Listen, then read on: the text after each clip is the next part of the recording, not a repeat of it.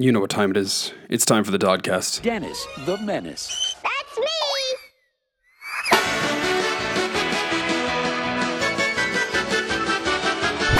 Y'all ready for this?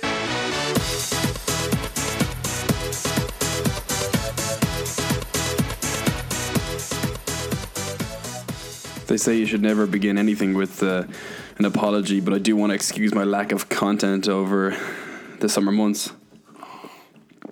I was away in Chicago for the summer living the inverted commas American dream. So Trump thankfully opened his doors to me, which meant I was able to experience firsthand the biased nature of American society at the moment, being tall, white, and a tall, white Irish man. Listen, thank you so much, folks, for tuning in again to the Dodcast. It's actually exactly a year now since I began this creative form of mine. To give you all, I suppose, some of an insight into the thoughts, ideas, interests, and desires which go on in my convoluted head. And to be honest with you, I really did procrastinate over this episode. It's entitled Why I Do a Podcast, but it's going to be a pretty heavy one. I think it's one that you really will appreciate and have a better understanding of why I do what I do. So some of the things that we'll be speaking about in this episode, as I said, I'm going to give you the reasons why I actually do a podcast itself. The interesting experiences I had this summer. I had some very, very interesting meetings, to say the least, and what I suppose I learned from them. And also I'm going to talk a little bit about mental health in this episode, which I think is very topical. It's been topical for the last number of years, but it's great that sort of the destigmatization of it is only starting to happen now at this point in time. So yeah, as I said, I was away in Chicago for the summer. A fantastic experience altogether. I worked for a medical device company as well as working in an Irish bar, which afforded me the opportunity to I suppose, make as much bloody cash as I could. For those who don't know me, I'm back in college at the moment, so trying to get a bit of money together to fund that, as well as obviously have a good time over there. It was one of the things really that sort of struck me when I came back home was, wow, Dennis, the summer that you just had, it looked amazing. It looked phenomenal, fantastic, for obviously everyone who had seen the stories that I was putting up on Instagram and whatever else, then they had my activity on Facebook. And it's something that I suppose wanted to speak about with regards to kind of perception versus reality, because in truth, the first couple of months were not as glamorous as those may have envisaged. I was working over 80 hours a week. There was one week I actually worked 90 hours between the two jobs. And I was sleeping in a couch also for the first 2 weeks. Thankfully, I was lucky to get accommodation then temporarily for July and August, sort of one month off type arrangements. But the first month really was rough going. It was tough going. We got through it, thankfully, because kind of, I suppose I just took that sort of, pull your socks up and get on with it sort of approach, which was the only, I knew what needed to be done. But it's true, really truly it was tough. It was difficult. It was tough because you were going from one job. So essentially, to give you a very quick lowdown on what my day entailed, it was essentially I'd wake up from a crusty couch at around 7:30, go to work around 8, 8:30. I'd work the day, and then finish up at around 5 o'clock, and then from 5 to 5:30 I'd use that as my opportunity to commute to the Irish bar, where I'd then work the evening shift from 5:30 until close, which was 1:30. So it meant I wasn't getting home till around 2:30, maybe 3 o'clock, which meant that I was only getting around 5.5 hours sleep. Now this episode is not about oh poor me. It's just to give you sort of a bit more of an insight into maybe what I was portraying on social media.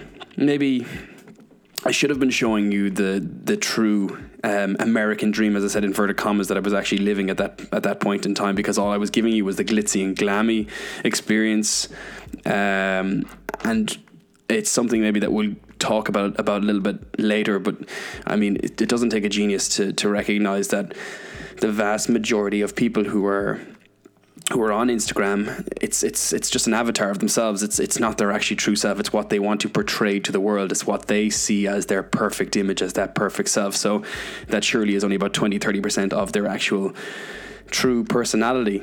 And it was something I became a lot more aware of over the summer. And I always said, this podcast is about optimistic realists. And after talking to Jack Kavanagh, I became more aware of me actually needing to be more like an optimistic realist and more real to myself.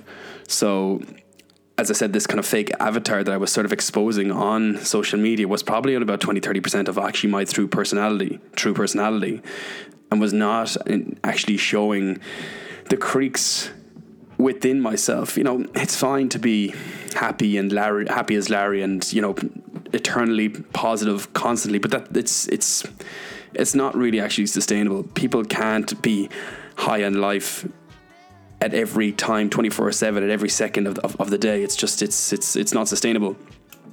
And to be able to acknowledge that there will be points in our life and points in time, and even during the day, that you will feel sad for certain reasons.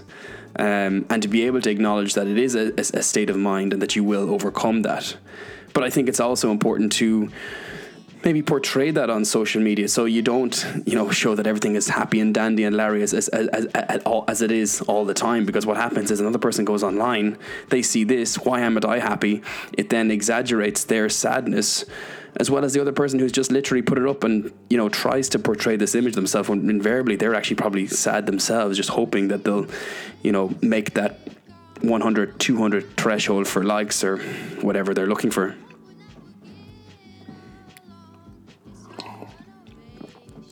So yeah, it was well and truly back to reality when I got back to Belfast to start my degree again. And I'll be honest with you, the level of drinking that I was doing over the summer was excessive, to say the least. I was using it as an outlet to be able to essentially lose my mind, to kind of release from any sort of like tension or stress that was ever going on. And this wasn't something that I just used within Chicago, but it was just exaggerated probably during that time, because it allowed me to, it was probably more, acceptable for me kind of out of country to do something like that. But as I said, it made me more aware of my relationship, the relationship that I have with alcohol, and the possibly tumultuous sort of relationship that I had. So when I actually came back from Chicago, I decided that I was going to do a 30-day sobriety test, essentially. So I was going to hold myself for 30 days, which I hadn't probably done. I was trying to think back exactly when have I last went 30 days without actually drinking. And to be honest with you, I tried it there about 18 months ago to do a dry January. That failed miserably. So to be honest with you, I don't think I've went off 30 days, which is a terrible thing to say, since the age of, say, 19, when I actually started college for the first time. The level of sort of amnesia from nights out was horrible. The level of anxiety that I was experiencing, not just before I went to Chicago, but also during Chicago as well. It was something that I wanted to sort of prove to myself that I actually was able to do this. So, whatever, day 20, I keep saying I'm day 26. I sound like someone from AA. Day 26 now, which is great. And I am honestly feeling the world of good. I advise anyone, or suggest anyone who's thinking of possibly doing this challenge for 30 days, do it. Give it a go. See how you get on. I've never felt honestly so mentally strong, and being able to sort of wake up, and it's so strange. Like, you wake up on a Saturday, Sunday morning, and you're surprised that you don't have a hangover when everyone else around you is absolutely suffering. So after coming back to college, I enrolled myself in a module called Arts in Health. This is a student selected component. It's like an elective sort of thing. But one of the parts of this was a creative writing piece that we did. Really beneficial. It was really, really interesting to see kind of what sort of came up within or from your subconscious. I'm going to play that sound that you hear now in the background is the sound that she initially played to us, and we were to sort of come up with the ideas or connotations of what exactly we thought this sound was. And I'll tell you now, what it is actually is It's the fetal sounds in the third trimester of pregnancy. So relatively soothing. And what it's supposed to do is bring up sort of ideas or thoughts, interests, desires, aspirations that you may potentially have that are in your subconscious. One of the focal points or features that came up for myself, obviously, doing this 30-day was around, alcohol. And this is a little piece that I wrote, which I'm going to read to yourselves now. My favorite place at night. Frankly, I thought it was the disco floor. Booming beats, flashing lights, a volatile liquid coursing through my veins. Lost in that moment, lost in that second. But it all comes crashing down, and crashing down it does. And that dark place gets even darker, scarier, full of childhood monsters, which have risen from the dead and they're coming to get you. Toss, turn, side to side. There's no escaping. This is it. This is the end. Or so it feels. Who was I with? What did I say? Please just bring me back to that moment, to that second. But night turns to day, and day turns to night, a continuum. Does this need to stop? Bring me back to that place, but only bring me back for now. So my drinking was always something that I needed to get a handle on. It was sort of going out of control a little bit, especially for the level that I was doing near the end of Chicago. And this was, as I said, piece that I wrote, which succinctly kind of, I think it explains a lot of people, not just myself, but a lot of young people's relationship with alcohol. And it's that sort of excessive nature where they're able to sort of lose themselves, those weekend warriors. And it was really, to be honest with you, a lot of my close friends and family that also said to me, Dennis, why do you drink? You don't need drink. This is this kind of social crutch that I internally had within myself, that I felt as though I needed drink to have a good time or to be that person that everyone loved. But the reality is, I always say that 80% of the issues or troubles that I've had within my life is due to this, is normally because I've ended up consuming alcohol in some shape or form. Whatever about myself having a great night, I don't know if anyone else would enjoy Dennis at full flight and not remembering half his night. And I wanted to get to a stage where I was able to go on nights out and not feel as though I need a drink in my hand to be able to socialize or be able to have a meaningful conversation. Because invariably you're going to end up having a meaningless conversation with someone. It might be deep, but it'll be meaningless because you're not going to remember it in the morning if you end up having these excessive amounts. And that's what was happening. It really was what was happening. I couldn't tell you who I was speaking to the night before. I couldn't tell you, what I was saying, where I was. And it was scary, It kind of even touches off the male privilege that we have, that you are able to get to that level of drunk and then feel safe or secure. Like there's vast majority of people, women specifically, cannot get to that level because it puts them in a vulnerable state. And I don't think that's very fair for me to think that I am able to, just lose myself because, nothing's going to happen. There's going to be no repercussions or consequences. So it is something that I needed to tackle.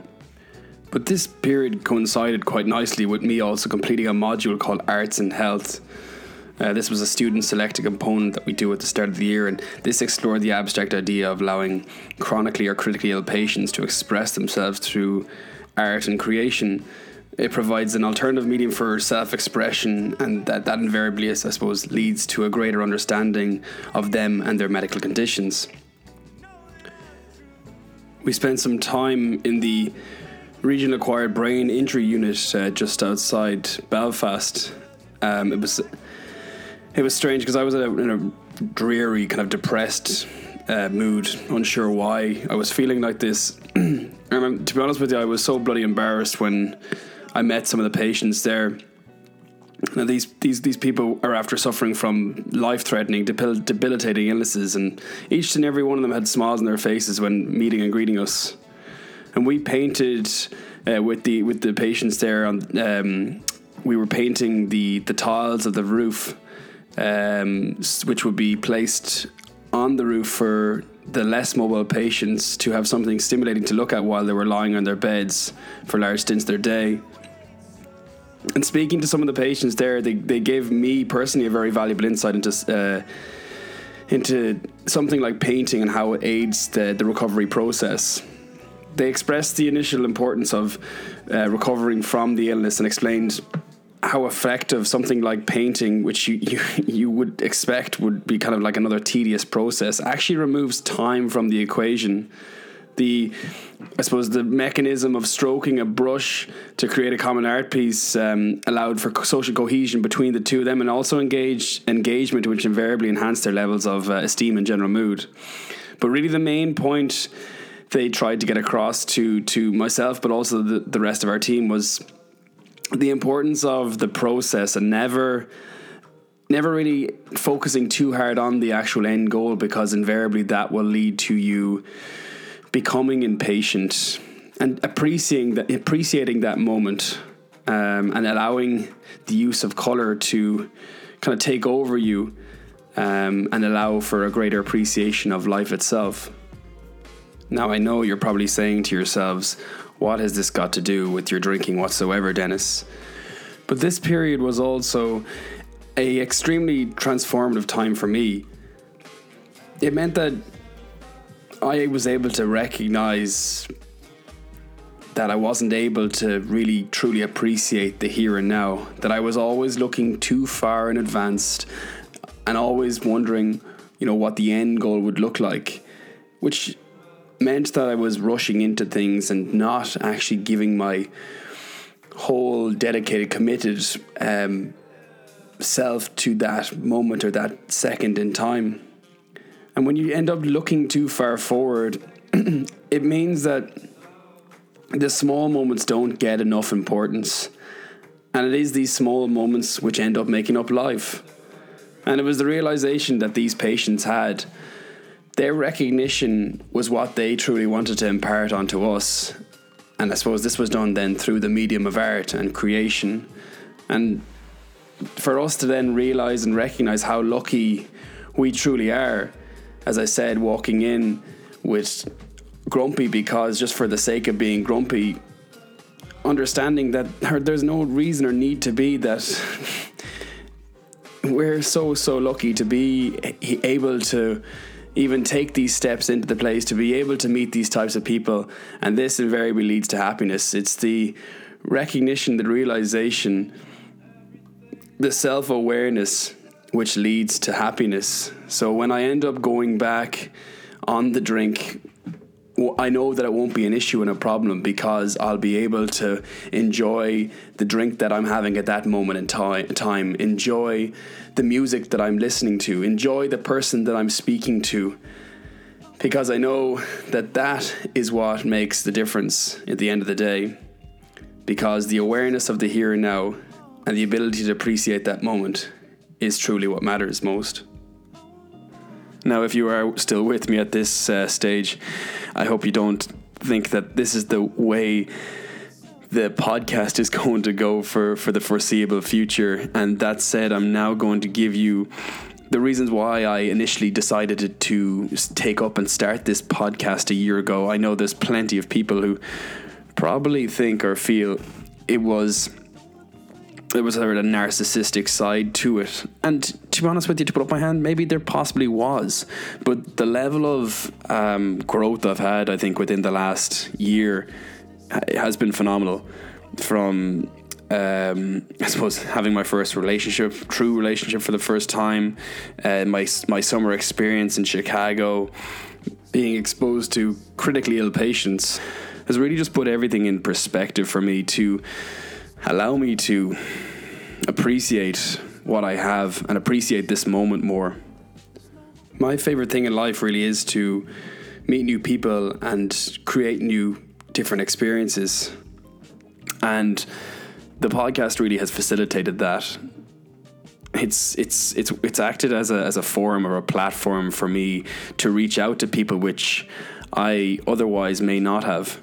I've met a wide array and variety of people who I've been absolutely privileged to say have been on my show and to speak to about, again, a wide array of topics. You talk about the law of attraction, you talk about love, you talk about death, you talk about, there's so many things, there's such a wide array, and it's one of the things I struggle with to try and define, you know, what this podcast truly is about, because really, how can you sort of nail down one particular type of person into one specific thing? Okay, you can categorize them and say, oh, this person is a rugby player, but it's so multidimensional. There's so many other things going on in the background to just sort of put them under an umbrella term.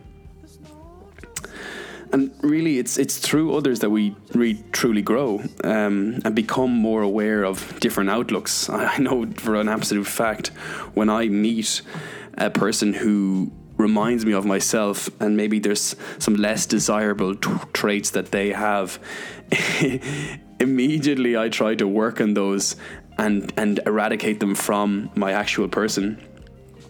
And you also, I suppose, get a wider perspective, which is going to lead to more open-mindedness. Again, not to refer back to it constantly, but it really is something that I truly believe America is suffering from at the moment, is the level of narrow-mindedness is mind-boggling. Because they're so self-sufficient within their country, it means that they don't need to go to other lands and experience new cultures. And because of that, they become, unfortunately, ignorant to the fact that there's such a bigger and better world out there. And unfortunately, the lockdown that their president has at the moment within the country, not just walling out people, but also walling in their own people, so they actually can't experience other cultures and true lands, is kind of sad, to be honest with you.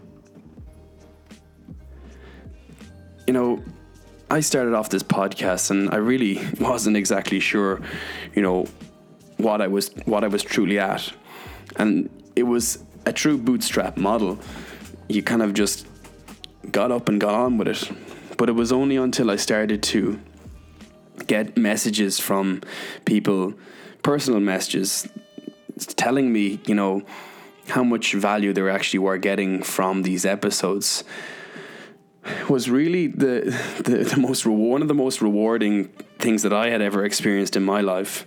It was comparable to winning massive rugby matches, or, you know, getting into college. It honestly is truly up there. I even now I'm sort of speechless trying to explain to you how what this rewarding feeling really truly felt like. I suppose you could use an analogy of enjoying a meal or going to the cinema with someone. You know, it's very, very difficult to try and enjoy a comedy movie by yourself. You're not going to just laugh by your own. It's much easier to laugh when you're with another person.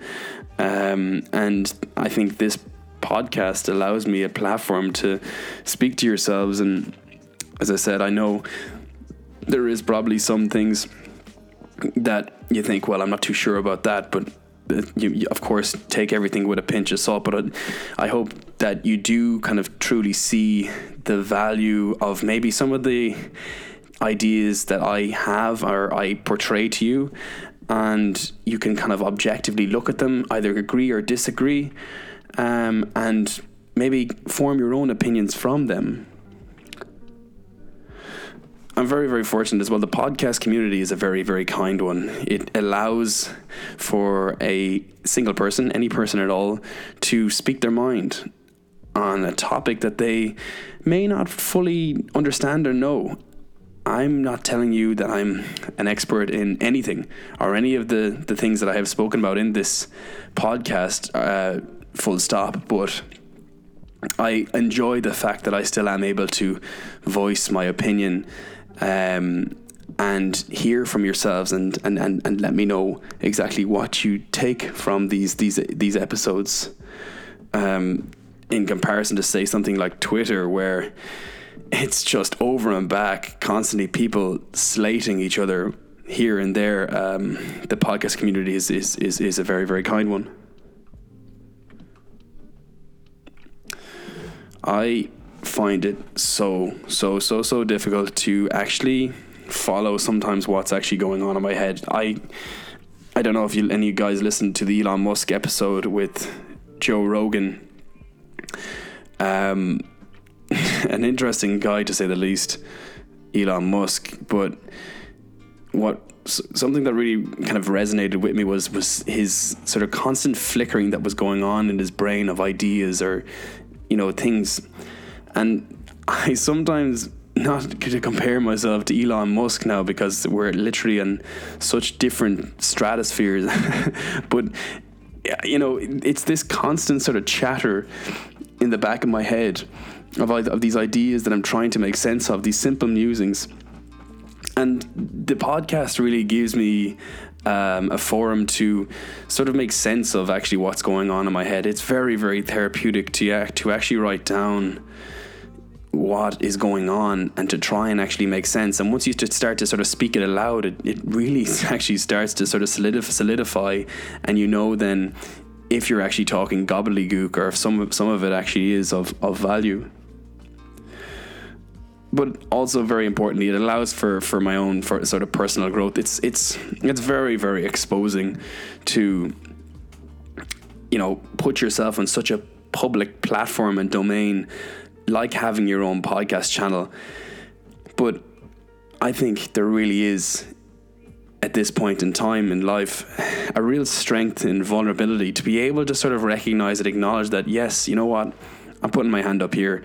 I am putting myself out here and I am absolutely vulnerable.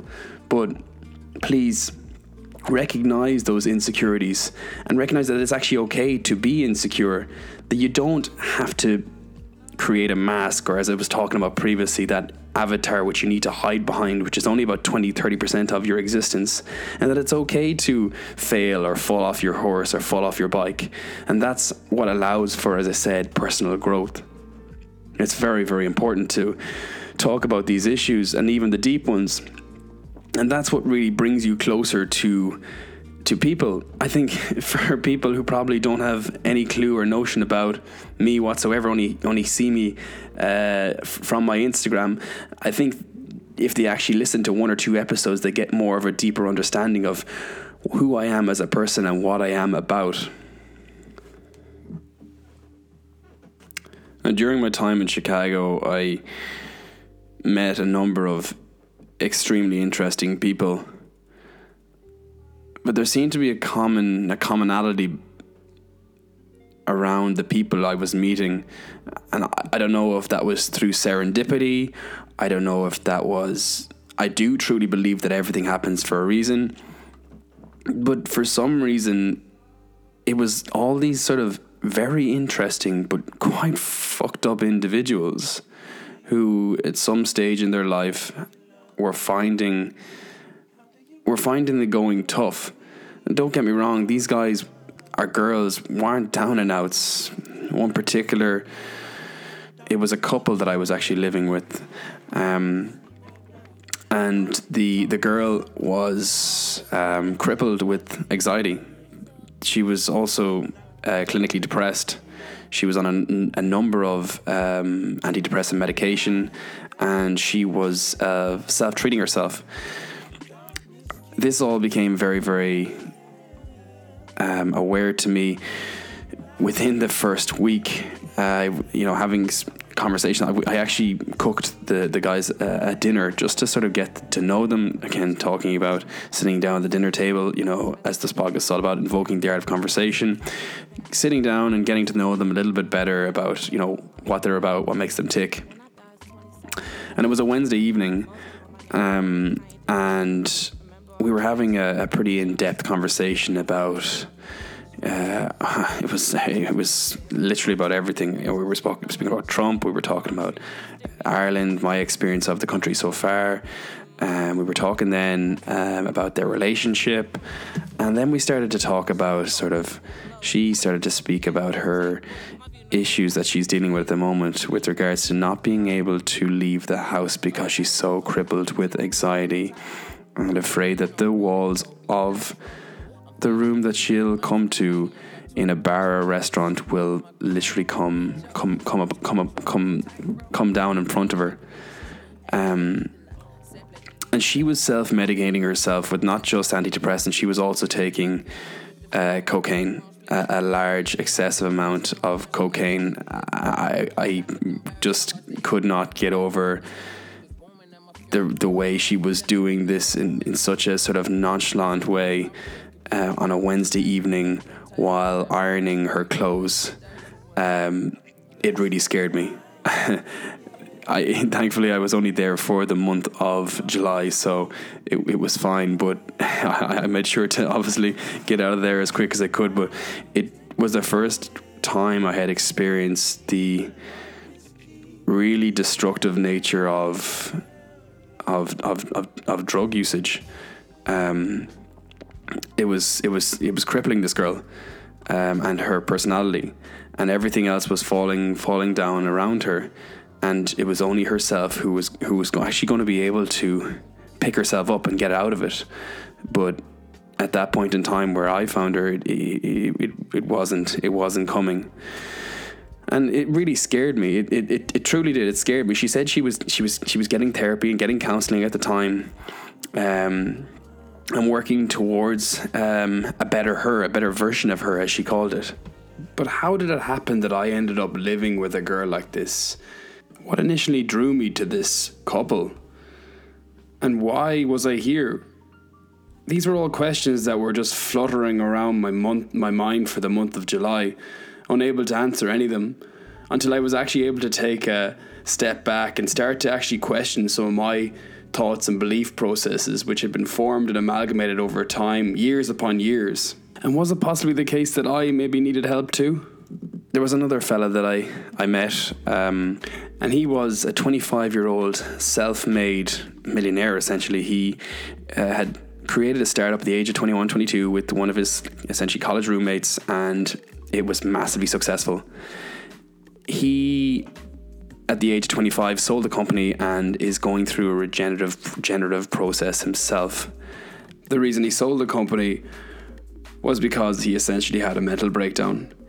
He took a lot of the responsibility on his shoulders and essentially, as he put it himself, did not recognize the potential in other people, and meant that he ended up micromanaging the vast majority of his company. This meant that relationships were destroyed, and invariably it led to the destruction of the company also. A really, really interesting case, a really, really interesting story. And it was him who, again, opened my eyes to the positive and the beneficial effects of actually getting therapy and being treated by a person, by literally just exposing yourself and revealing yourself fully to another person, and being able to recognize that, you know what, I am imperfect, and yes, other people are imperfect, and no, I'm not going to be able to do this all myself. I am going to look for that helping hand at some point in time. I am not invincible. And these are all very, very common themes and traits of what I also saw within myself at a certain period of time, only within the last year. I have a list of negative traits that I wrote out when I came home that I wanted to sort of repair or make a little bit better. And I remember one of my friends at the time, back a couple of years ago, said, just outright, he said, "Dennis, do you know what you are? You're a narcissist." And I remember at the time being really, really, really offended by it. And, you know, I always thought that, you know, things don't really offend me. Look, sure, I went to boarding school. That was a constant debate between the lads. It was just a constant slagging match. But I suppose it truly did. And you know what? He was right. There was a certain level of truth in what he actually said, and it was only when I actually was able to sort of deconstruct the way I responded to what he said was where I found the truth within it. So yes, I responded in a negative light because potentially, yes, you were right. yeah, do you know what? There's a vulnerability and insecurity within me that I need to feel as though I'm narcissistic, as if the world revolves around me. And it was a scary one to recognize and consider, because not just did you think the world revolved around you, it also meant in negative circumstances and situations you thought that people were, talking about you, or people, didn't want to come to your party because they just didn't like you. Instead, they might have had something else on. But because the world revolved around you, it meant at all points and periods of everyone else's life, you were involved and part of, which is totally self-centered to even suggest or even think. And the snowflake generation that we have coming out at the moment, who are sort of forging their personalities on social networks like Instagram particularly, are left extremely exposed, because they've been grown up to believe that they, yes, also are the center of the universe, because their parents literally adore and worship the ground that they stand upon. It means that when they then go online and they realize sort of how insignificant they are, as well as everyone else around them, it of course is going to end up making them feel a little bit hollow inside. And then when they actually end up then getting a negative comment about something, potential bullying online, then it's insidious. It's a negative chain reaction, which will unfortunately invariably lead in their implosion, unless it's not caught on time. So, as a trial, I decided to reach out to the services within Queen's University Belfast to see if I could get some sessions to speak to an objective person and talk to them about maybe some of the things that were going on in my head. And this is the reason why I said that this episode was going to be a little bit difficult to talk about, because it shouldn't be. It really shouldn't be, because I want to destigmatize people being able or feeling able to go and talk to someone about their issues and about their problems, as big or as small as they actually are. Now, me, in comparison to someone else who may be possibly crippled with fear, anxiety and depression, not unable to leave the house, is completely separate to what I am. But at the same point in time, I also have the same right to be able to use a service like this and just see if it actually has any beneficial effects. And I honestly cannot stress to you how beneficial this has been to me and to my own person. It has really revolutionized my outlook on life, the way I see things, the way I see how other people may envisage things that they do, things that they see, and that the world doesn't fucking revolve around me. Now, cognitive behavioral therapy, or more commonly known as CBT, is a mechanism or framework that is being rolled out by the vast majority of psychologists for the treatment of anxiety and depression, and has been shown to be clinically beneficial in both cases. So it's a hot topic. It's a hot word that everyone has been hearing. I want to sort of, again, break down the meaning and give you a bit of an idea of what it's truly about. It's really about reframing your thinking to allow for a more rational thinking framework, so that your initial thoughts don't end up becoming negative feelings, which means invariably that you'll have negative actions or consequences because of that. So changing the way your brain sort of thinks and functions, and how it's always functioned over the last number of years.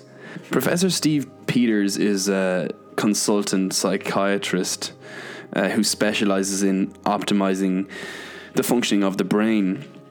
And he wrote a book called The Chimp Paradox, The Mind Management. And And this essentially is a blueprint of preventing you becoming a slave to your own emotions. So it essentially says that we have two types of brains within our own head. We have the chimp brain, which is actually 5 times more powerful than the human brain. The chimp brain acts on impulse and acts on emotion instead of the human brain, which is reason, logic, thoughts. And you know, just because you feel sad doesn't mean that everything around you is negative and falling apart. Sadness is a common part of a person's day, month, year, or week. Day, month, week, or year. And if you begin to sort of rewire the way that you potentially look at certain circumstances, talking with regards to cognitive behavioral therapy, this will allow for a better sort of outcome within your life. If you go into a situation thinking negatively, or maybe that a person negatively views you, it'll end up being invariably a self-fulfilling prophecy. You know, I mean, you're not a mind reader, but if you go in thinking, oh, this person hates me, and you act as though the person hates you, you're going to act extra kind or extra nice to them, then they're going to just end up taking you for a ride and treating you the way that you essentially see yourself. So it's a matter of nipping that in the bud and firstly reassessing and reevaluating yourself as a person and asking yourself truly, who and what am I as a person? But one of the lists or pieces that the person that I spoke to gave me was a thing called cognitive distortions, which is essentially ways that your mind essentially fucks you up. And there's a few pieces that I've sort of highlighted out, which are very sort of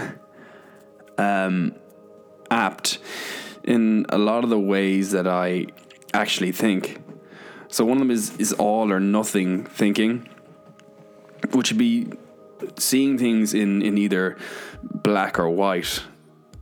So if your performance, you know, just falls short, it essentially says that you then see that performance as a complete failure, that you are a complete failure.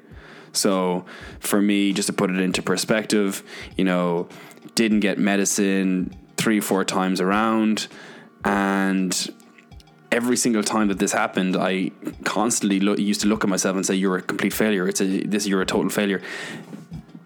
That's not beneficial to me or to anyone in an attempt to try and achieve the goal that they're trying to get. So, sort of eradicating that kind of way of thinking. There's also the overgeneralization of things, where you see a negative event as a never-ending pattern. You see that, you know, one thing goes wrong. I have this silly thing about the Friday the 13th, and you're nearly waiting, again, like sort of self-fulfilling prophecy, you're nearly waiting for something bad to happen. And if you're looking and waiting for something bad to happen, invariably it's going to end up happening.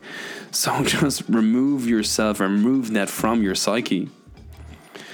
Mind reading, and I briefly spoke about this, where you conclude that something or someone is reacting negatively towards you, and you don't actually end up, you know, checking that or testing that assumption. So it's saying that essentially, you know, narcissism, I suppose, within myself, that I think, oh, this person must be thinking about me. It's all about me, la la la. And you have a negative sort of point of view or opinion about yourself in that point in time, which means it's going to personify itself through the way you look at that person. If you get me, I know that's a little bit kind of intricate. I hope you're somewhat following what I'm kind of saying here.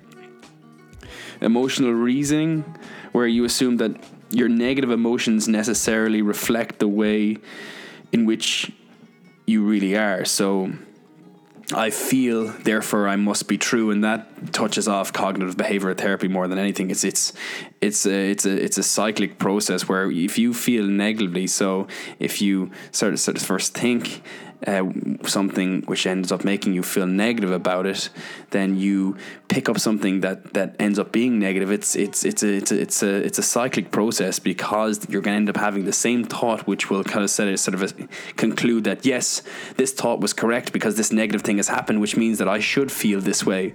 And if you constantly end up feeling this way, inappropriately so, of course there's appropriate times to be, happy or sad, or experiencing a certain emotion. But when you're inappropriately experiencing a certain emotion, it's going to ruin and destroy your life. So let me just say at this point, I am absolutely no expert whatsoever, but all I can say at a personal level, this helped me. It helped me change the way and rewire and reframe the way that I look at people and the way they potentially even look at me, and to sort of not be so hard on myself, to be able to take things with a pinch of salt, and be able to sort of embrace the ambiguity of life and enjoy the experience of life, living in the here and now, in this moment. And this is a nice segue to talk about meditation, which is something that I was doing, but unconsciously doing, or subconsciously doing maybe, through my practice of yoga.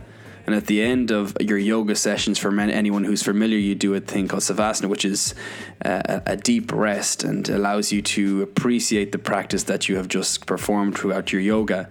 But it's during this time that it allowed me to be very, very, really, really there and present at that point in time. And being present means to acknowledge yourself and to recognize that you are imperfect, and that it's okay for any fuck-ups that you had or may have in the future. You are the same as everyone else lying around you, and everyone else lying around you is the same as yourself. And it's only through this practice that it allowed for a deeper appreciation. It was only when I actually stopped doing it that I ended up getting back into the rat race that we only know life as, that achievement is only by acting and doing, and referring back to the importance of the process and not the end goal.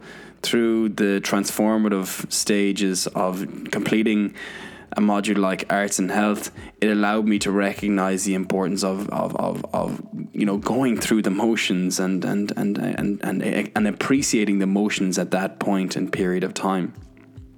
A lot of Irish people come from the school of thought, or the school of hard knocks, and thought that to deal with any, say, mental issues or complications you may be dealing with, just even if it's after having a heavy session, you go out and you exert yourself physically through activity, i.e. sport and exercise, to allow you to give you that sort of mental release. Now, I don't know if that is truly beneficial to all people. Yes, sport has massive benefits to every person, but for someone who maybe less mobile, that's not always the answer. So you need to have maybe more constructive techniques to allow themselves to overcome possibly the demons that are going on within their heads. And through CBT, or through the rewiring and restructuring of your trail of thought, it allows for this. But recognize it's going to take time to change your trail of thought, to change your thinking, because you only know what you have been thought to know over the vast majority of your years. So to use another analogy of adding pieces and bits to your armor to make yourself look as though you're infallible, and to try and cover up any chinks that potentially may be present. and never fully feeling as though that you have complete coverage, when exposing yourself and revealing yourself fully actually allows for true understanding of yourself as a person. And understanding comes through other people, understanding what you are about. You yourself are not going to be able to take off the armor. It's going to take time. It's a process, and you're going to need help from others. And it's a matter of being able to recognize that you should ask others to help you and assist you in taking off these large layers of armor that you've been building up through many, many years. So, ladies and gents, we've come to the end of this podcast today and started to give you a synopsis of sort of what I've covered today in snippets. I'm going to kind of very, very succinctly kind of lay out to you what I hope I'd like you to take away from this podcast episode today. So one of the quotes that I had over the summer was, the grass is always greener, and it's something that you always hear about, you know, oh God, that fella has it better, or Jesus, that girl has better looking hair than me, or something like that. But the quote was actually never finished for me. The grass is always greener, but only where you water it. Now, that means that everything worth having in life is going to take work. And if you rely on the externalities to make you happy, you invariably will never really be internally happy. So don't invest your time on external things. Try and promote and create happiness from within yourself. Recognize that life is a journey, and it's not at all about the destination at all. Appreciate the here and now and focus on the process, as I refer back to those patients in the brain injury unit as we painted with them. The end goal is not always and never will be the most important thing. Because really, the past always fills us with regret, and the future fills us with anxiety. So all we can do is control the controllables and live in this moment and this second. Recognize that it's okay not to be okay, and that talking to others really does help. So ask for that help. Ask for that helping hand. I hope some of the techniques that I presented today will allow you to become a bit more aware of yourself and what actually makes you tick as a person. And it was something that I always fail to be able to do, or recognize that every person in this world was born equal and is equal. You are not more special than anyone else. If you think that someone else is more special than you, you will then invariably think you are more special than someone else. So please just try to dispel any of these inherent biases that you actually have in your head. Every single person, please try and give every single person the benefit of the doubt, because they deserve it, and most certainly you deserve it too. So if you are to take away anything from this podcast today, or if it's helped you to become more aware of something that you'd like to change about yourself, well, good. But recognize that this is going to take time and work. But this time and work is going to be invaluable time spent. Becoming more aware of yourself and not getting caught up in the moment is something extremely difficult. It's something that I've struggled with, and it's only, as I said, become aware in the last couple of months. Me being a huge extrovert means that I'm hyper-stimulated in the presence of a lot of people or in company. And it's a technique that I was taught from the counsellor, was to wear an elastic band, which kind of keeps me present in that moment. So when I feel that my emotions are kind of becoming hyper-stimulated and I'm running away from myself, to just flick the elastic band and bring it back to your awareness and watch you essentially just becoming more aware and coming back to those kind of anchors that you have within yourself. The direction of this podcast is something that I've pondered over for an extended period of time, and is the reason why I haven't released a lot of content over the last couple of weeks, because I wanted to really nail down what this podcast actually truly is about. And to answer that question, I needed to find out what I'm truly about as a person.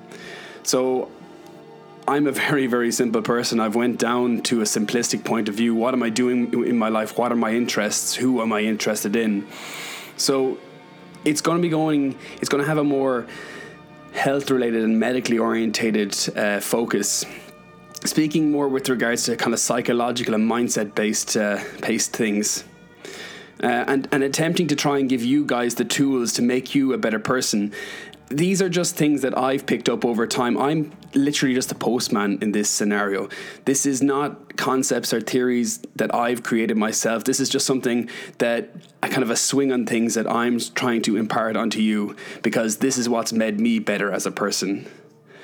And then finally, it's also a domain to allow me to speak openly and honestly about myself, and to be able to own my insecurities, as Paul Dermody would say, a fellow podcast friend, to be able to recognize and appreciate that there is actually a strength in opening up and portraying these insecurities, because invariably there's another person who's going to be suffering from them the same.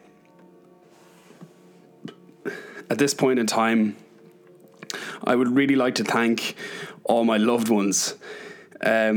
They saw a side of me that I didn't really even recognize myself a while back, and they were extremely patient when others really decided to give up. I sort of still am quite a strong personality. I'm a strong-minded individual who can be overpowering at the best and also at the worst at times.